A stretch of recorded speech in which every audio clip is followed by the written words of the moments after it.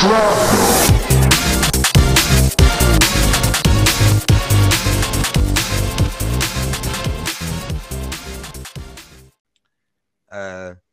not sure how I feel about Namor coming back though. Well, coming into a movie because he's basically Aquaman. Although I've got some interesting trivia about it though. Go on.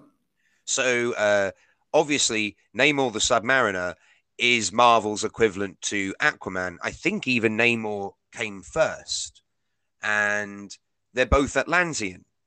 Like they both have like because Atlantis is a real myth, they both had that as their backstory. It looks like Marvel though, because Aquaman has been using Atlantis in the movies already.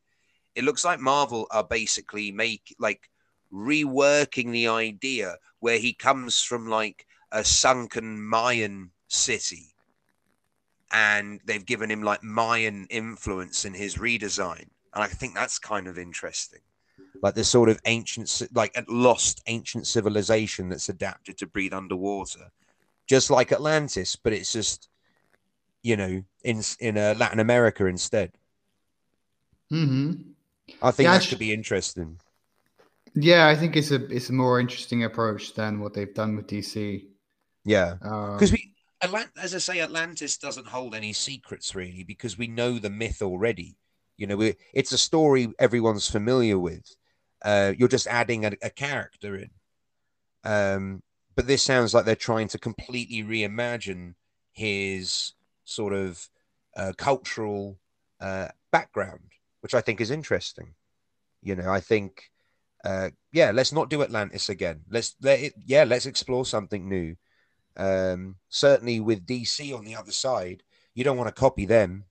You want to do it different. Even if you did it first, people will still think, they're copying. Exactly. I think most people know Aquaman more than Namor anyway, even before the movies. Mm-hmm. You know, Namor, I don't think was very popular. I've never heard of him until today. Really? Oh. Yeah.